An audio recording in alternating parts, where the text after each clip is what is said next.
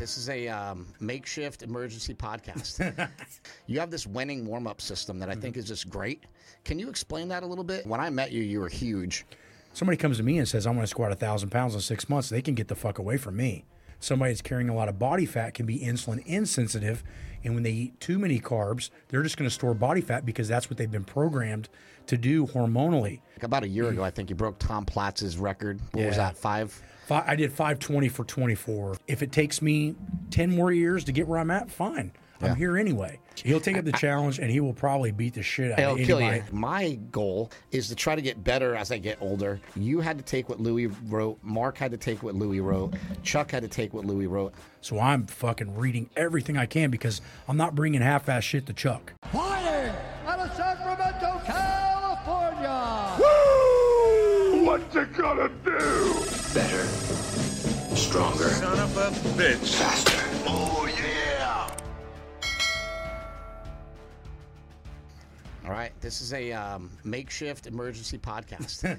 The emergency is you just showed up here on your motorcycle. Yeah, from Ohio. And you're like, let's podcast or something. Yeah. And you always have such great information that I figured it'd be great to talk to you and get some, more information. One of the things actually we were talking about, I don't know how much we went over it last time, but I'd like to go over it this time because I think it's really important. You have this Wenning warm-up system that I think is just great. Can you explain that a little bit and how people could apply that to sort of any sort of workout, whether it's bodybuilding, powerlifting? I'll try to keep it simple, but usually your limiting factors are soft tissue like cartilage, ligaments, tendons, things of that nature, right? You hear somebody get hurt. Usually it's one of those areas that causes the issue. So 2013, I switch over to completely raw from equipped. And when I do so, I go to my first raw competition. The world record in the squat was 826. So I hit right under 800 at that meet. First meet ever raw. But I get to the bench press, and I had already done a 600-pound raw bench, and the bench was nowhere to be seen. I had done really good things in the gym, but that squat had really kicked my butt. So as I'm driving home, I have my first initial thought process that, as a powerlifter, I need to get stronger. And then this thing clicked in my head. I had just read this Soviet training manual, and they were talking about the work capacity base. In order to gain strength, your fitness level needs to be high enough in order to restore from workouts. And I'm thinking, shit, as I've gotten stronger, I've actually gotten less fit because I was trying to gain my weight. And you come from West Side Barbell, so you guys were already doing a lot of that kind of stuff, like dragging sleds and things? We were doing GPP stuff, but we weren't doing it pre-lift. So what we would do is have off days, which makes sense at the time. But what I started to realize is that if I didn't get used to the fatigue after a squat, that my bench press would suffer 10, 15%. What is GPP, just for people? General physical preparedness. Basically just means fitness. So it's a fancy term that the Soviets and the Eastern Bloc countries used for general fitness. You wouldn't want specific general fitness in weightlifting to be just, say, running, but you would want it to be stuff that mimics a little bit more like weightlifting, like dragging sleds, walking in water, 3-4 feet tall. Things like that would be general fitness for a weightlifter. So I start reading some books by Isrin, which was one of the top researchers from the Soviet Union, and he talks about this minimal effective dosage was around 40% of your best. So I already had the limiting amount of weight that I knew I needed to use. And since I didn't use a percentage base unless I was competing, I switched that to a 4 RPE, which in my opinion is that should be the same as 40%. RPE means rate of perceived exertion. As you get better at lifting, you may have to switch to a rate of perceived exertion because, as you and I well know, training stressors change as you get older and as you get stronger, whereas percentages can become very hard to follow once you become world-class because your ability to recover becomes diminished because you can actually strain. Sure. Right? So I also noticed that I needed a little bit more muscle mass and a little bit less fat mass, so I need to be in better shape, which is what most people would consider fitness anyway. Sure. So I get a hold of the world-famous bodybuilder, Flex Wheeler, and I'm like, hey, Flex, what was the number on the reps that you felt put on the most muscle mass? And he goes, without a doubt, doing sets of 20 made me jacked. And our buddy Stan Efferding, who trains with Flex a lot, says the same thing all the time, right? Sets Absolutely. Of 20. So now I knew 20, 25 was the rep range, and I knew 4 RPE was around the range I needed to be at. And it was also a range in which I never trained as a powerlifter. So I'm thinking, well, not only is this law of accommodation, which states that doing the same thing over and over again has diminished results. This was a hell of a shock to the system. This was nothing like what I had ever seen at Westside Barbell. Yeah, once you get over 10 reps, you're dying when you're a power lifter. Absolutely. So I implement this with bench only, and in about 8 months, my bench went from missing 585 to smoking 606 after squatting the all-time world record. So now I start implementing it with the squat. Now I implement it with the squat. My squat goes from, I take the world record from 826 to 832, and then 9 months later, it goes 832 to 870 in a belt. And I was already at the top. We just talked about the syndrome that people have coming in the gym and maxing out like every other week, every 3 weeks.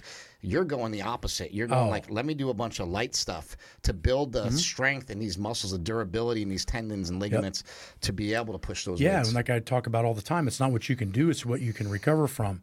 And the sets and rep ranges in which you ignore eventually become your limiting factor. So when I started to plug this in, it was 1, something my body had never seen. 2, the volume was so much higher.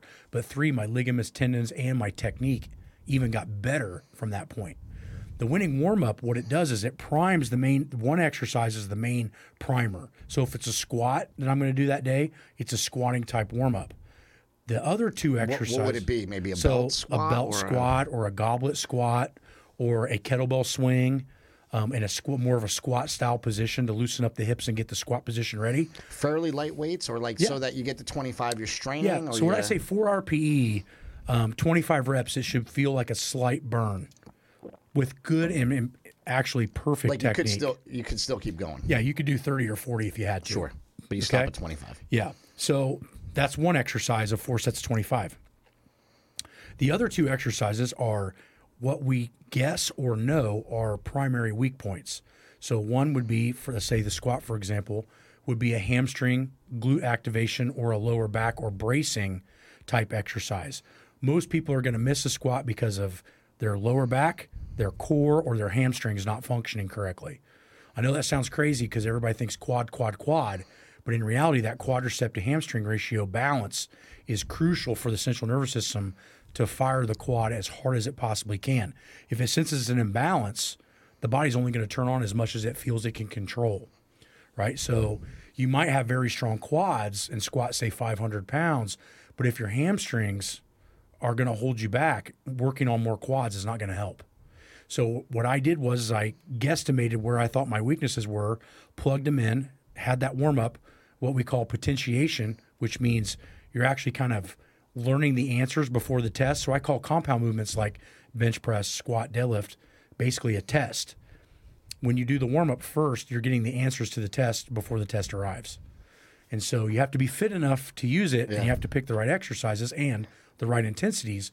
But after you do that, it's basically cheating the test. What's a weak point for you? You seem pretty damn strong. No, I don't have many anymore, but when I first started, my legs were always really strong, so I had to catch up my glutes and hamstrings.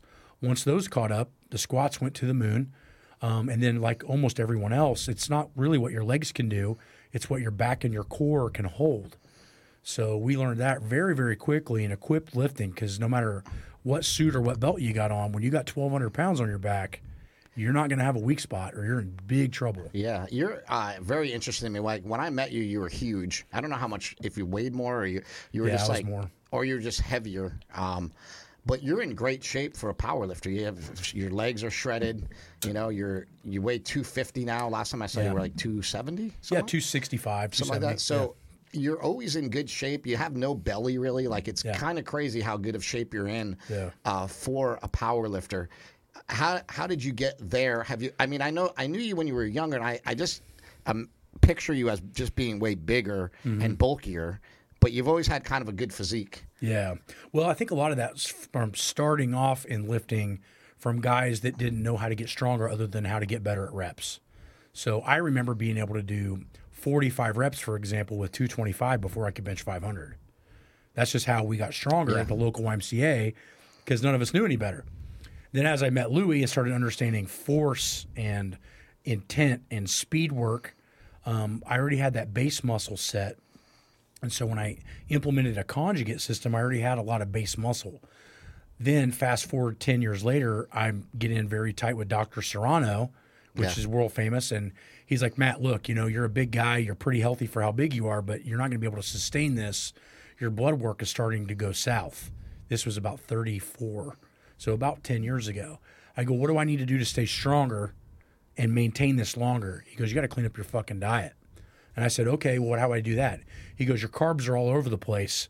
The first thing I want you to do is switch all your carbs to rice.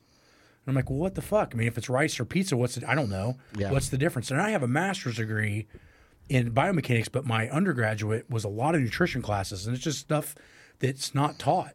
And he goes, well, rice is non-inflammatory. And I'm like, inflammation? I'm like, So I start looking at my diet, and I start realizing, one, I'm allergic to dairy. So when I would gain weight, I would drink a ton of chocolate milk because it made me gain weight. I was gaining inflammation. How'd you know you were allergic to dairy? You would just have breakouts or problems? I would automatically get beet red. My stomach would get pissed. My blood pressure would go up. A lot of other factors in my bloodstream. It's really hard to cut out dairy. Like, to me, dairy is like my lifeline. But I think I have problems with it too, because I have some issues on my skin that won't go away, and some other issues. And when I cut out dairy, it seems to go away. Yeah. So that might be a thing that you just put in my head. Like, maybe I should cut that for a minute. It's just really hard. Or at least cut it back. I know a lot of people I was starting to get genetically triglyceride issues from milk. When I cut milk out, my triglycerides got cut 200 points. Yeah. Immediately. See, I love listening to like people like Lane Norton who will give you like the straight shot on everything. But I also think that these people don't have all the answers. Like, I think that Lane will say, well, wheat isn't on its own inflammatory. Like, there's no study. And I'm like, I get it. Like, there's no study, but people get fucked up from wheat. It's very difficult. People get fucked up from things. It's very difficult with training studies and nutrition studies, I believe, especially in America, because everybody's so individual. What you eat may not affect me, and what I eat may not affect you. So when you do a study, you need 10 or 12 participants, right? Minimum. Yeah. Well, not all of those 10 or 12 people are exactly the same. So in my opinion, the same with training, is that you have to be careful just utilizing 100% black and white when there is a bunch of gray. Yeah.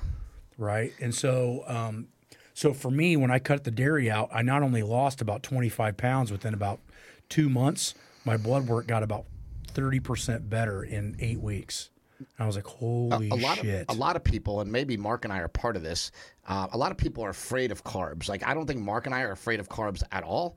However, because we've made up stuff like, hey, do a 3-month war on carbs, that's really to get people to like drop a bunch of weight. It's not like for people to do forever. And so I think people need to realize like everything's kind of a tool. Yeah. But I heard you talking to Russell before about his diet. Yeah. And what's interesting is like every time we don't know where to go, we just go, let's go back to carnivore, right? Pretty much what we do, right? Well, I think the other thing that you're hitting on too is that war on carbs, which I am in agreement with, may start to show people their problems with dairy or gluten or something else that might be when you remove those things, an individual issue. When you start pulling, let's say you pull 5 things away and something magical happens, like you drop 20 pounds and you feel way better in your blood work books, which one of those 5 things you cut out was the problem? Yeah. That's why we do these MAP testing to see what we have inflammatory markers from certain vegetables. Like maybe you function really well on broccoli, but maybe it gives him dietary distress, and maybe it makes me completely bloated and I feel like shit. Yeah. It's still a healthy food for most people, but for some people it just has a bad reaction. For me, that was processed dairy. So when I cut that out, Serrano was like, we're on it. Yeah. And so when I flipped my carbs to mostly rice, I just started turning it into a roadmap. Even though I was eating very similar amount of grams of carbs, I had no inflammation. It's weird because I really love rice. I love potatoes. I tend to eat like this low-carb diet when I have full access to Piedmontese beef, which is leaner, so I could even eat that with rice and potatoes pretty much every day. Yeah. And I've been thinking about switching more over to that and kind of staying in that. But if I wanted to have carbohydrates, Russell wants to have carbohydrates, what's a good, like how much do you need? Because I think the excess is what kills us, right? Yeah, excess of anything is bad. I think the thing of it is like if you look at normal Eastern Chinese people that have never been introduced to Western diets, they're eating rice almost on a consistent basis, and none of them are fat. Yeah. So there's green flag 1, right? If they're eating rice every freaking meal and they're not getting fatter, And what are they eating? Like rice and fish. rice and Pretty fish, lean, rice right? and lean meats, Yeah. right? So I think that's one of the big things. Plus, they don't eat anything processed hardly. Now, not to say that everything that they do is correct, but you get my point. I think that what you should start with is it depends on how much you weigh. You know, if somebody's 400 pounds, for example, you're going to have to give them a little bit more fats and carbohydrates to slowly change their lifestyle. Anything that you do drastic can be a bad scenario. Yeah. So what I find is like somebody comes to you, let's put it back in my ballpark, for example. Somebody comes to me and says, I'm going to squat 1,000 pounds in 6 months. They can get the fuck away from me because, one, they have no idea what that takes. And two, it's a long-term process to get that strong. And Russell and I are going to require a lot different carbohydrate load. Like, well, I was just using in general, like a bodybuilding diet usually has like 60 or 70 grams of fat. Yeah. And I was like, oh, you need to eat 60 or Yeah. 70 grams of fat. And like, no, he would need a lot more than that. Yeah. And I'm like, oh yeah, he weighs twice as much as I do. And like, his that makes satiety, sense. he's used to feeling full on poor fat choice selections in food. So if you don't keep his fats high, what's he going to go to? Poor carbohydrate selections, and his appetite's going to get out of control. So again, it comes back down to individual processes for each person and where they're at in that particular part of life. Charles Poliquin had this interesting theory. Don't know if it's right or wrong, but it does make sense to me. Think of carbohydrates as a snowball on the top of a mountain. Going down the wrong side of the mountain, you eat carbs, you get fatter. But if you're insulin sensitive and you eat carbs, what does it do? It puts on muscle. So if you get a guy that's super lean and you give him the right amount of carbohydrates, he's going to train harder. He's going to put on more muscle with it because he's insulin sensitive. Somebody that's carrying a lot of body fat can be insulin insensitive. And when they eat too many carbs, they're just going to store body fat because that's what they've been programmed to do hormonally. So it's dependent on the individual and where they're at that time. So could you say your nutrition is almost as simple as like meat and rice? Meat and rice. If you want to start somewhere and make sure you're getting everything, you cook rice and you put a little bit of grass-fed butter in it and a little bit of Morton iodine salt, right, for taste and for your fat-soluble vitamins and your iodine for your thyroid. And then you select, usually depending on if you're overweight or underweight or where you're at in your cycle, would depend on the fat amount of your meat. And then I just season it with different types of seasoning, like taco, ranch. Try to find stuff that's healthy. Switch it up every once in a Carne while. asada. And dude, I've been eating that for like 5 years, and you've seen the transformation in 5 years. Yeah, absolutely. And you've also seen, if I want to, my strength is exactly where I left off when I competed. This is a good time for a plug. Have you tried Mark's new steak shakers? I'll give you some. He makes these spices now that are like taco seasoning, Montreal steak seasoning, I'm on it. Italian seasoning, and they all have organs in it. And it doesn't taste like organs. So it's just a nice like little Booster. way to supplement. Yeah, like if you had it every day on your meat and used a different one just for flavor, you're adding about 100 milligrams of organ powders of a specific organ. So if you took it over the course of a week, it's probably enough organs without eating liver. And also, like Mark makes the steak shake and supplement it with that, you're pretty good. So that's kind of the reason why he came out with all those. He knows it's not like a one-stop shop, like don't ever eat liver again. But most people will never eat liver, so this is ways people can get some in their diet. Which would be great for me because I don't eat that shit either. Yeah. Well, so I would like to try that out. But yeah, I think the thing of it is don't do anything drastic if you're trying to diet. Do it slow. When Stan first helped me in conjunction with Serrano, he's like, I want you to eat a cheat meal every 3 days. So I did. But after about 60 days, that 12th or 15th meal, that cheat meal, destroyed my stomach. Yeah. And then I moved it to 5 days. And then every 5 days, it would destroy my stomach. After a while, it's kind of like, when you take medicine like alcoholics would take to puke because they're drinking. It's almost like, yeah, that sounds good, but I'm going to be on the toilet in 20 minutes. So why fucking eat it? Yeah. And so after a while, you just don't care anymore. And then that's when the magic starts to happen because then you look at food for what it should be, which is a fuel, not something that you mentally go to as a crutch. It really is fascinating when you eat like rice and red meat, like good quality red meat and rice. You feel like you're fueling your body. Yeah. It doesn't feel like food. Yeah, it if feels different. if you feel bloated and you feel like you want to take a nap and you feel lethargic after you eat, you're eating either the wrong things or your portion sizes are way out of fucking whack. Yeah. But I will tell you this, I can eat as much rice and beef as I want and within 20 minutes I can walk in the gym and train like a fucking animal. And you do that with pizza, good luck. Yeah, you'll just Right? You'll be So dying. it's automatically telling you, your stomach will let you know after a while. I think Stan like sort of hit this on the head like a long time ago. The first thing I ever heard Stan ever really say about the about a diet was, follow the diet that you can follow. That's the first thing he said. Like the diet that works for you is one that you'll follow. And then the other thing he says, like, don't hurt your stomach. Like literally, like if that's your only rule from Stan, don't let anything hurt your stomach. You're like, oh, okay. And then you start finding the foods that don't hurt. And you realize you're cutting out so many bad things. It starts avoiding things that end up killing your stomach. Absolutely. And you find most of that stuff's processed shit that, is not good for you anyway. It's never a piece of fruit. It's never a piece of meat. And it's never So rice. what I can tell to anybody is what worked for me and would probably work for a lot of people is do a cheat meal every 3 days until your stomach gets pissed. Because at first it won't, because you're used to eating that way. But you think about it, that's only one bad meal every 12 to 15 meals, depending on how many times you're eating a day. Then that's not very many. Yeah. That's only what? You're eating 95% I also think, clean. from what I've experienced personally, if you stick to foods that come from the earth, you have no problems. It's when we start adding all these things together is when we see problems. And so it's not like that processed foods are so bad, but some of them are. A lot of them are. A lot of them have vegetable oil, sugar, and we tend to like blame things on vegetable oil. That's like a big thing now, and you're like, it's just a crappy product in general. Just get it out of your diet. You probably don't need it. Yeah, I noticed with vegetable oils and cheap cooking oils that my stomach can't handle it anymore. That's what I'm saying. It's a stomach problem that. So usually again, happens. if your stomach's telling you and you're going to eat this and you're shitting your guts out, for better terms, in 25 minutes, it's automatically telling you whatever was in that meal, your body does not want and doesn't like. All you have to do is be ready to listen. What's fascinating is we have zero good salad dressings on the market. Zero. Yeah. Like, so they make these Primal Kitchen ones made with avocado oil that I think taste a little funny. They don't taste that great. They don't really make much with olive oil. Right. Like It's olive oil, expensive. you gotta buy it separate and do it yourself, and like it becomes like a hassle.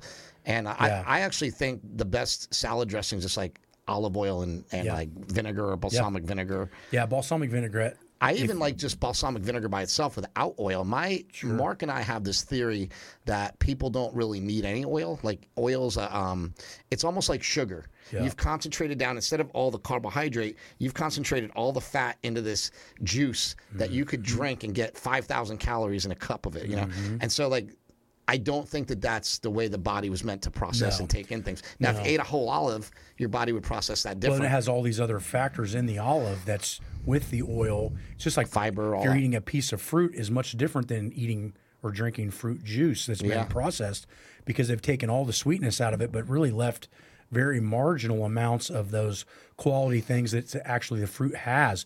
This slows the insulin response, helps the body digest and clean. And then when you're smart like Stan, you can figure out how to actually use that as a weapon. You can weaponize the quick carbs, right? So like he'll say, hey, have like a little 4-ounce shot of orange juice like at a certain time of day to do this to your hormones or whatever. So you're like actually can weaponize some of these things. Which is amazing if you can control that, because when I first learned, I couldn't control it. Yeah, when I first learned that, I was like, oh, I can just drink orange juice. Well, then I told Stan, I'm like, dude, I'm drinking a gallon of orange juice. Who the juice. fuck drinks 4 ounces of orange That's juice what I and told weighs Stan. 300 pounds? I told Stan, the problem with your diet is I can't drink 4 ounces of orange juice. He goes, that's not my fault. Yeah.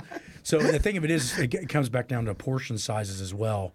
I had to cut orange juice completely out of my system for about a year to get control over it, where almost now when I have something like that, it's too sweet. Like you start changing your taste buds to where you want more bland type foods because it's too much of a shock to the system. You know what I think most people would need? It would help people so much if somebody just hung out with Stan or Mark or you for like a day. Yeah. Like I tell people this all the time. You learn so much from all you guys. Like everybody's got all these little tips and secrets and tricks. And they're all kind of the same, kind of similar, right? Like they're all basically saying a lot of the same things. And I think people just would need to see what people do. Yeah. Like if you saw what Stan did every day, he is so meticulous. Like he's got everything packed up, ready to go, blah, blah. And you're like, there is no way this guy could ever fail. Yeah. And the thing of it is, you have to look at all three of our scenarios and what appeals to you. I think Mark's on the leaner side. Stan's still trying to hold on to as much strength as he can as an older age. and I'm still trying to stay in powerlifting type shape, which is going to allot me a little bit more flexibility, where Mark's going to have to be a little bit more stringent and Stan's going to have to be more stringent because of age. So they're very similar, but the goals and the where you're at in your life as far as what's important to you is really the small differences, honestly. You know, recently you broke, like about a year ago, I think you broke Tom Platz's record. What was that, I did 520 for 24. 520 for 24. Yeah. Got a lot of criticism, right? We talked about that last time. Yeah. By people that couldn't do it for one. But hey, you did it. And you also recently, a couple months ago, maybe a month ago, squatted like 750, right? 750 on the second rep. So I did 700, stood there, let him load 750, and did it. Oh, wow. Again. So that's even more. It was supposed to be a heavy double that day, and I just felt good. And when you get older, you just take when you got it. Yeah. So instead of waiting until the next week to do 7. So they loaded the weight while it was on your back still, on your shoulders? Yeah. That's wild. Which if you watch my training, I do that. Well, what I wanted to ask you is, like, I have this in my heart, I have this responsibility to stay strong. Yeah. Like this is what put our family on the map. Sure. Lifting weights, like, literally made Mark and I have a career in this kind of stuff. And so Absolutely. It's like I have a feeling, like I feel like I have a responsibility to stay strong. Sure. Not to be the strongest guy in the world. Yeah. But just to be able to still, go in a trap bar and at least pull 600, right? Well, that's what makes you guys special is you're the same boat I am. I'm not going to tell anybody that's listening or anybody on my YouTube channel or any of that other stuff, anything that I'm not willing to do myself 100 miles an hour, 100%. And I live the life in which I want other people to gain some motivation or some traction in their abilities to get better and healthier. And I do believe that that's heavily correlated with how strong you are. And so although I can't be as strong as I was in my prime, I feel that losing nearly 70 pounds of body weight and still being within 100 pounds of my all-time world record at 45 years old is pretty fucking good, right? Yeah. So it's one of those things where, to me, it's all that comes from the passion of wanting to be in the gym and train hard. It has nothing to do with the number. And I keep trying to tell people that, like, when you start putting yourself on a timeline of I want to be this strong with this number, you're automatically setting yourself up for a limiting amount of time that you're going to be able to sustain it. And so for me, it's about being able to sustain the passion in the gym. When I go into competition mode, say I was going to, Chris Bell calls me up, you call me up and you go, hey, I'm going to give you $1 million to do another powerlifting meet. Well, good. I'll back off all my business and I'll focus on training. But that's all my body knows to do. When you start saying compete, that means everybody listening right now, all of my business and all the people that rely on me to keep them making money and surviving goes out the window, and I focus on that one goal. And as you get older and you start having more people involved in your business, it's not a smart thing to do. Yeah. And I don't mean to do that. It's just how I became a champion. And it is actually weird because if you continue to kind of do a little bit of everything, you might be better off. But that's not how how you operate. You go, I just got to focus. For me, I wasn't the most genetically gifted as far as a world-class lifter. So 100% of my focus had to go to that area in order for me to be really good. Now, there's an advantage to that too. It taught me who I was, but it also created an immense amount of work ethic. And I also realized that anything I wanted to do in life was going to take decades, not fucking months. Yeah. When I wanted to build a business, it took 15 years. When I wanted to break my first world record, it took 17 years. I don't give a fuck about how long it is because I'm here anyway. Yeah. So might as well do something badass, right? And if it takes me 10 more years to get where I'm at, fine. I'm here anyway. And I think that's the problem with people is they set timelines and then the timelines don't fruition the way they thought they would, and then they give up. When the reality is, everything's going to be difficult and it's going to be a different path than what you think. So I don't know. And you've been in like a tough position. Like I think that you're probably, as far as I know, up there as like one of the top powerlifting coaches in the world. The top people, teaching us. Which is funny because I don't train a lot of powerlifters. I train a lot of tactical firemen.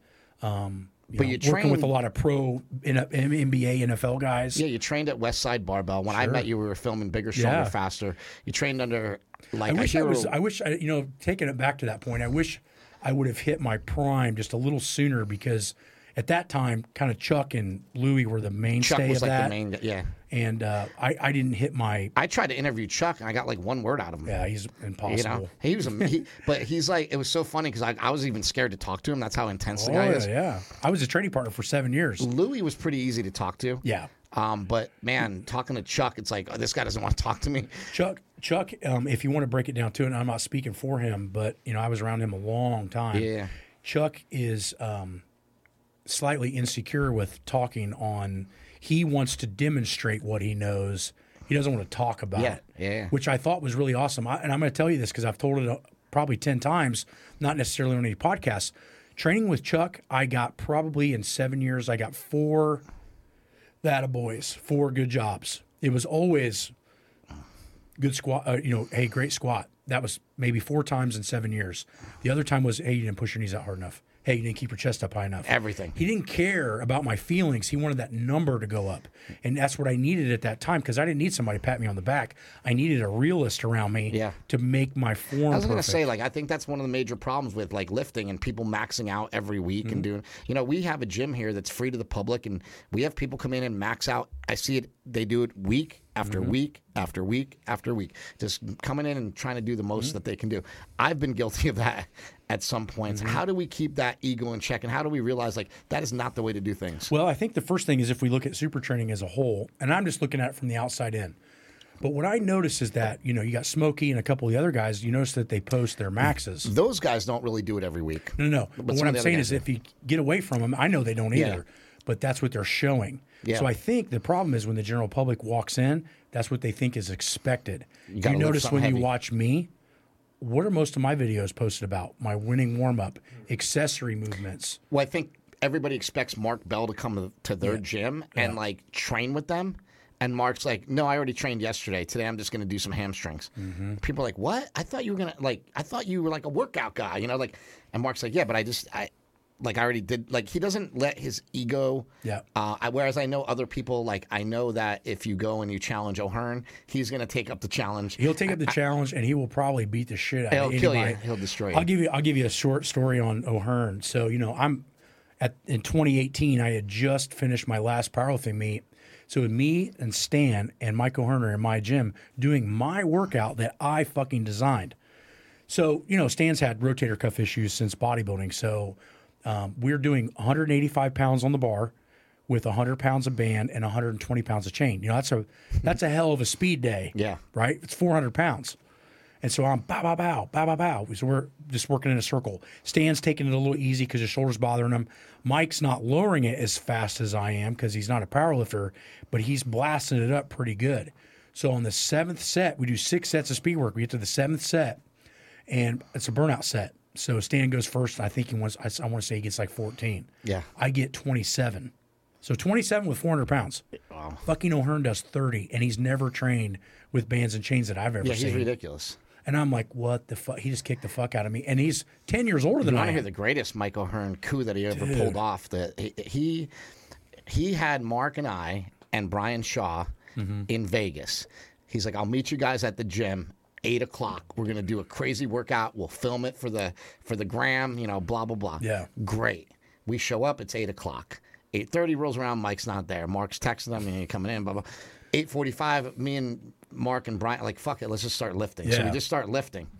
Well, we start lifting and we're like halfway through the workout. Yeah. And at like 9 o'clock, O'Hearn, like an hour late, O'Hearn rolls in and he's like, yeah, you guys ready to train? And so he's fresh. He's like, let's do some incline press. So he proceeds to beat Brian Shaw on the incline press, doing like 405 for reps. And Brian was training for World's Strongest Man and didn't want to get hurt. And I have never seen somebody so frustrated as Brian, like, because he was beating him on camera, and it was like... Not only beat him on camera, he underweighs him by 200 pounds. And Mike O'Hearn, what year was, depending on what year this is, he's over 50 years old. Yeah, it's a couple years ago. I mean, It was actually right around when he turned 50. Yeah, so this would have been 2018. Yeah. So what's funny is that people don't realize, like, you can say whatever you want about Mike O'Hearn, natty, not natty. When have you ever seen him hurt? And when have you ever seen Well, him what was fat? great is that I know he came in like an hour after, so we were all worn down. He Yeah. came in He- fresh, strategic. destroyed everybody, and then everybody's like, "Ah, come on, I man." know. He's a genetic freak, man. He's for also sure. a troller though too. Like he'll get you. He He'll likes get you. he likes to fuck around. Big Oh yeah, time. because like then he'll beat you, and he'll be like, "Oh, I beat you on bench." You You're, know. you're saying the fix was in? Yeah. The fix was in? However, though, I do hold this over Michael Hearn. It's in a DVD extra. I just posted on Instagram a couple weeks ago. Yeah. I went in the gym and I benched 470, and Mike missed it. Nice. And he still to this day will not ever Acknowledge it. acknowledge I got it. a good one for you. I did it right in front of Arnold Schwarzenegger. Really? So we were training at Venice Beach. You know how he gets up super early in the morning. He tells me to be there at 4 a.m., does the same shit he did to you. He gets there at 5. Yeah. Luckily, on East Coast time, it wasn't that early for me, so I'm just hanging out. Long story short, you know how he likes to do those super slow tempos box squats Yeah. with the safety bar? So we do it. He does 500 with a 10-second negative, sits on the box for probably 2-3 seconds, and then stands up smooth. And so Arnold walks in, and I tell him I do it with him. I said, throw another fucking plate on there. So now it's 600 because the bar is 10 or 15 heavier. I do 10 seconds down with a 10-second pause on the box and then come up with a speed rep. Jeez. With another plate on top of what O'Hearn did. He wouldn't touch it. But keep in mind, I was 300 pounds at the time, and I was berserker strong. But What's amazing is Mike's like this super good-looking fitness model. Yeah. But for some reason, when he squats heavy, his face turns into like a demon. Like it's like I've never seen anything like it. The whole face gets red, the eyes bug Yeah. out. It's like his focus points are. He's got the powerlifting focus point. I honestly think that if he wanted to have powerlifted, he could have been at his era very good. I think the issue, I wouldn't say the problem with Mike. I'd say the issue with Mike is he's never went into one thing full blast. No. It's kind of what makes him great bodybuilder, great power. He's good at all He's of a it. hybrid. Yeah, but if he just went specifically into bodybuilding, he might have done the same thing. If he just went into powerlifting, he might have done the same thing. Although Lou Ferrigno would always talk shit about his bodybuilding genetics, and I still don't know why. Because Well, I think know why. O'Hearn looks fantastic. Well, so because from what I've heard from O'Hearn, Lou Ferrigno and Mike O'Hearn used to train together, and that's why originally O'Hearn moved down to Venice Beach. Yeah, there's a little heat there for some reason. And once O'Hearn won his first Mr. Universe title, Lou Ferrigno started wanting to charge him to train with him. And Mike was like, "What do you mean? I'm your training partner." I've heard the same story with Tom Platz with John Meadows. So I guess John Meadows reached out to Tom Platz back when he was alive, and that was his idol because he trained so hard. Yeah. And he said, I went out there and I trained with him and everything's cool. And I'm not talking shit on Platz. I don't know if this is even true.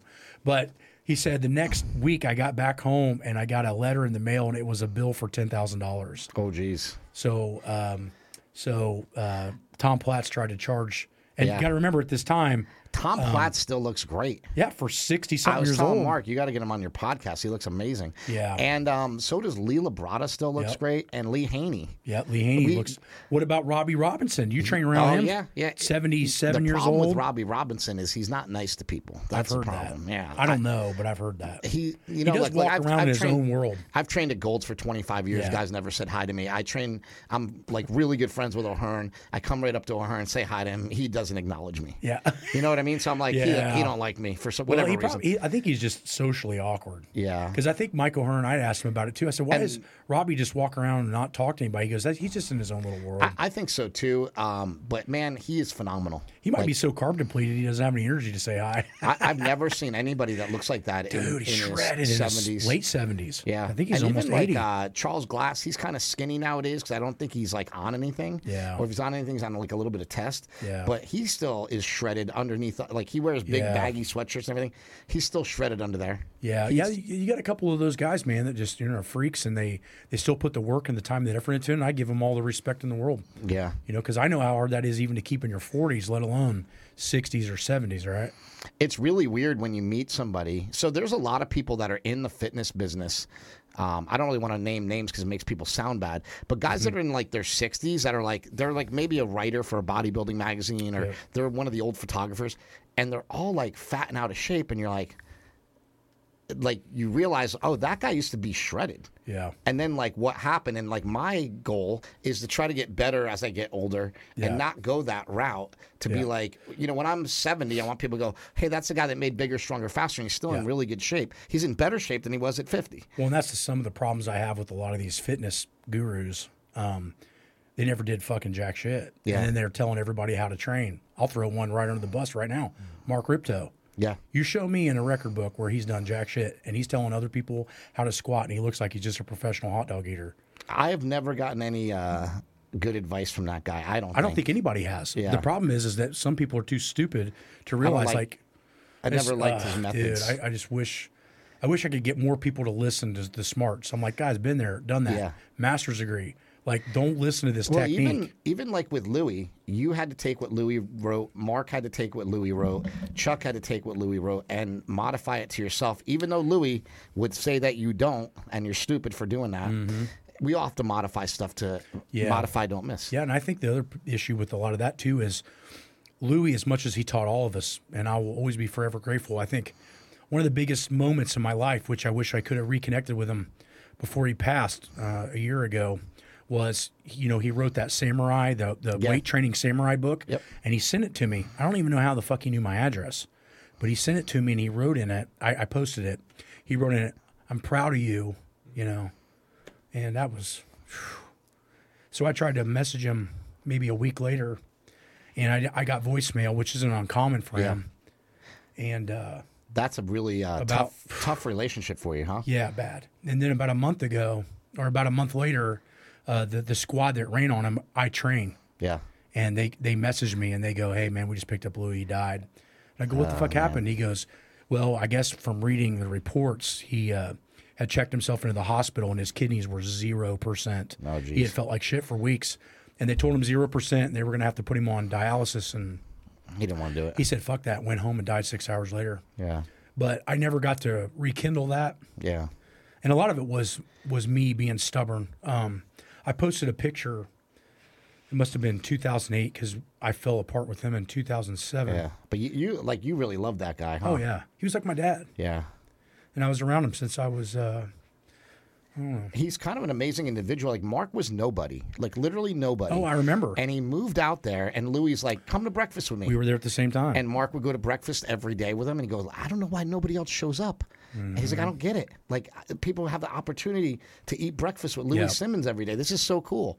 And then after Mark did it for a couple months ago, now I know why people don't show up. Yeah, he had a lot of resentment, anger, and he was also, if you want to look back at it now, he was bipolar. Yeah. He was one of those guys, I wish I had the relationship you had with him. If you were a guest and you were around him a couple times a year. He was amazing to me. He was amazing. Yeah. If you're around him every day, he was a fucking It's hard for me to even see him as like a maniac or anything. Yeah, I know, because nobody ever saw it. And like also we did a lot for him. Like I put him in Bigger, Stronger, Faster.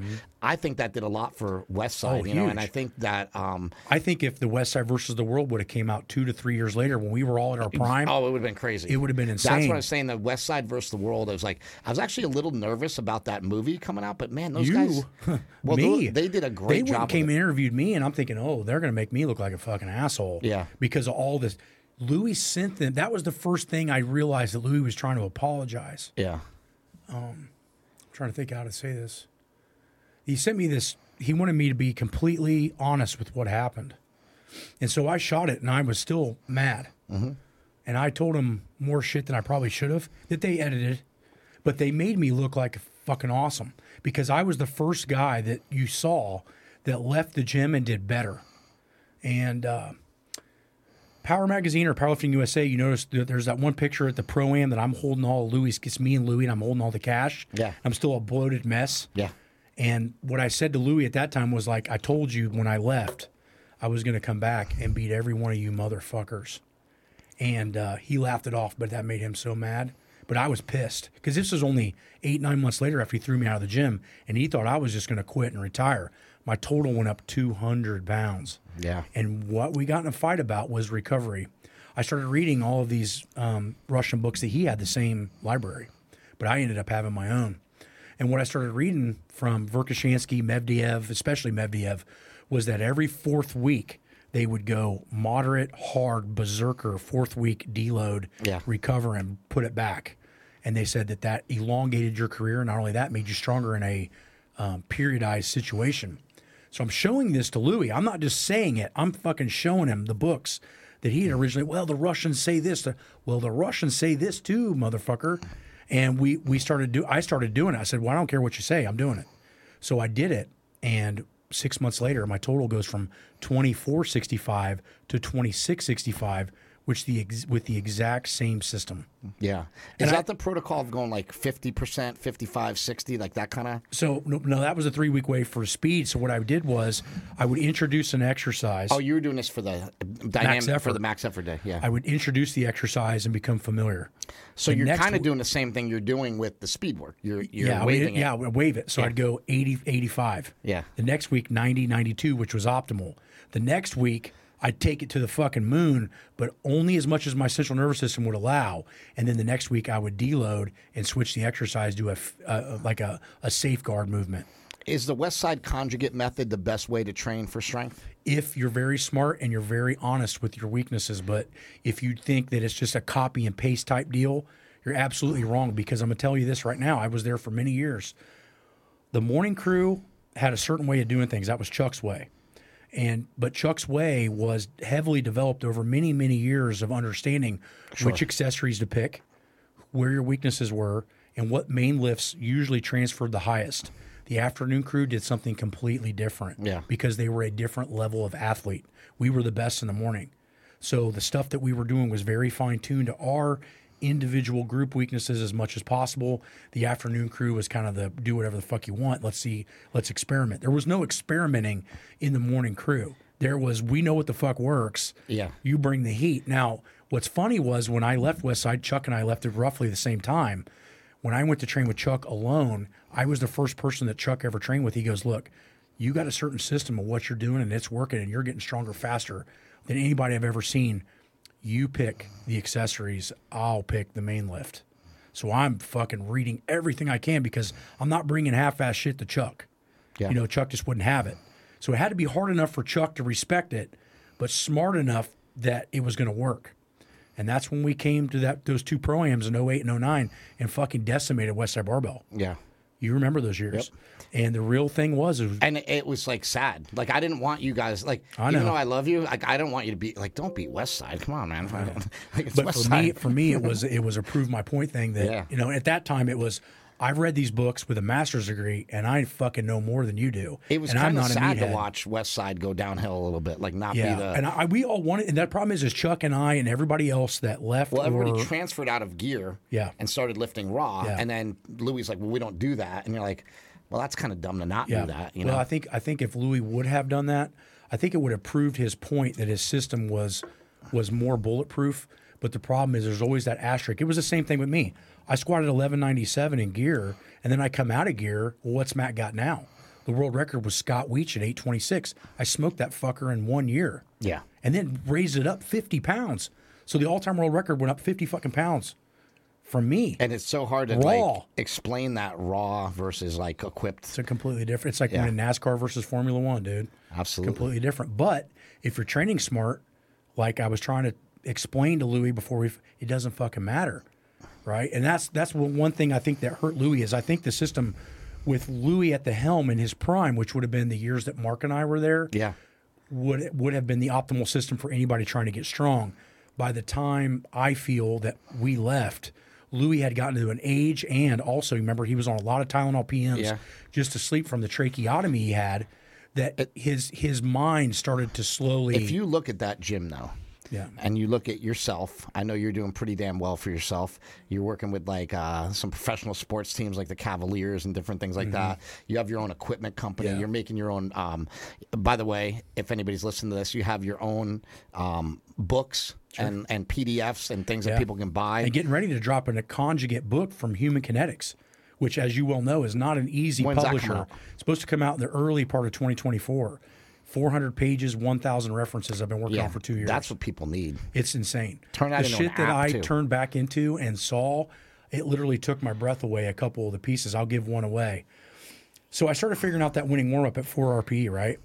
And then I started figuring out your main lift, whether it's speed or max, needs to be above 9.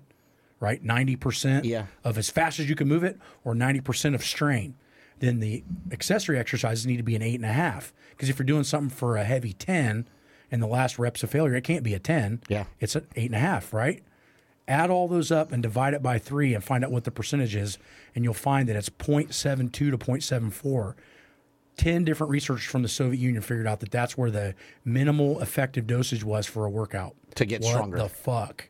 I had figured that out all on my own. To get stronger. Yeah, to get stronger and not over or underdo it. Over all of your reps and sets, the intensities need to be around 73, 74%.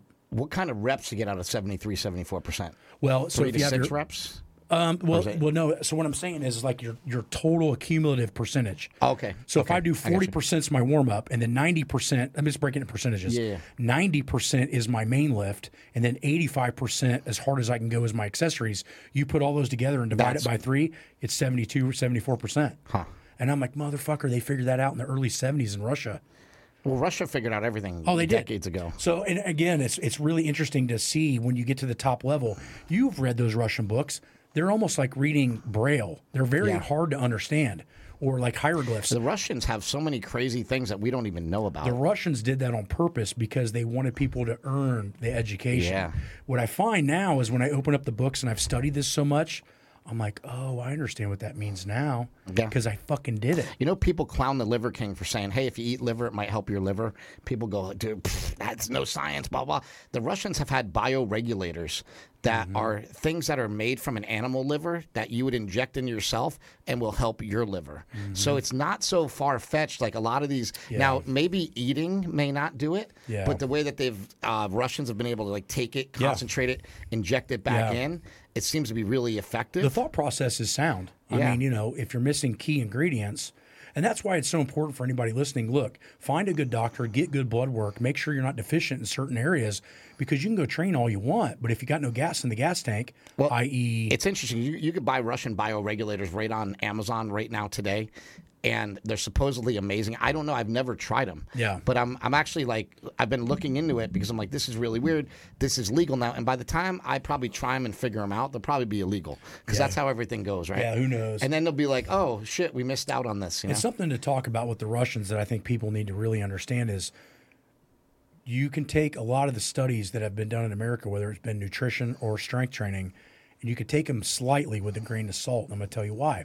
One, their amount of athletes or people that they studied were very marginal. Yep. 2, you had no control over them other than a very small time in that day. The Russians had control of them in barracks 24 hours a day like a fucking lab rat. Yeah. Right? And they were taking all of that stuff and they were experimenting on it with top-level athletes where all of that stuff had already been accounted for. So we'll never see that again because we don't have a communistic system. I'm not saying it's right, but those books need to be held at a very high standard because the athlete was treated completely different. I'll give you a prime example. Mike Stone, one of the best researchers in America. He's been writing papers since the 80s. He was in charge of who's the big black wrestler for the WWE they called Sexual Chocolate. Oh, yeah, Mark Henry. He was in charge of Mark Henry's training when he was in the Olympic Center. Mark Henry never showed up for training. And he couldn't do anything about it. Yeah. You think that would have happened in the Russian system? No. That's the problem. So, again, when you say, oh, well, this works or this diet's good or that diet's good, be careful because who did they study that on? And so, although I like reading research papers and people go, hey, what did you see about this study and that study? You start looking at the methods and the people that they use. You take a diet study and they go, we took 100 people, they were untrained, but how does that relate to you and I? It doesn't. But they're see, the untrained. thing is, they don't do anything. We all know A.S. Pilipin's chart, correct? Yeah. You've studied that, and for those that don't know, go look it up. That was done with 2,500 athletes that were at a pretty decently high level. 2,500, and it all worked for every one of them. I want to see those percentages. I want to see those studies, and that's why Louis used it with so much success. Yeah. Interesting. Well, we got to go train. Let's go train. What do you want to do? Bench? Yeah, Chest? we'll bench. I don't know if holding up a 1,000-pound Harley for We're going to train with 2,000 Kenny, miles. who's 21. Kenny Powers? Yeah. 21 and jacked. Yeah, I saw him. And so we're in trouble. You know what's funny is he saw all of my winning warm-ups. I've been using them for 2 years. Probably one of the most jacked dudes I've ever seen at 21. One of the smartest, he's mini Mark. Yeah. So keep in mind when you go watch the YouTube videos on super training, you're going to see how we're going to utilize winning warm-ups for bodybuilding, and we're going to shoot that today. We're going to shoot that today, folks. You guys ready for it? Let's do it. All right, buddy. Let's go, man. Great to see you. Yep. Love you. Boom. Smash. That was a good one.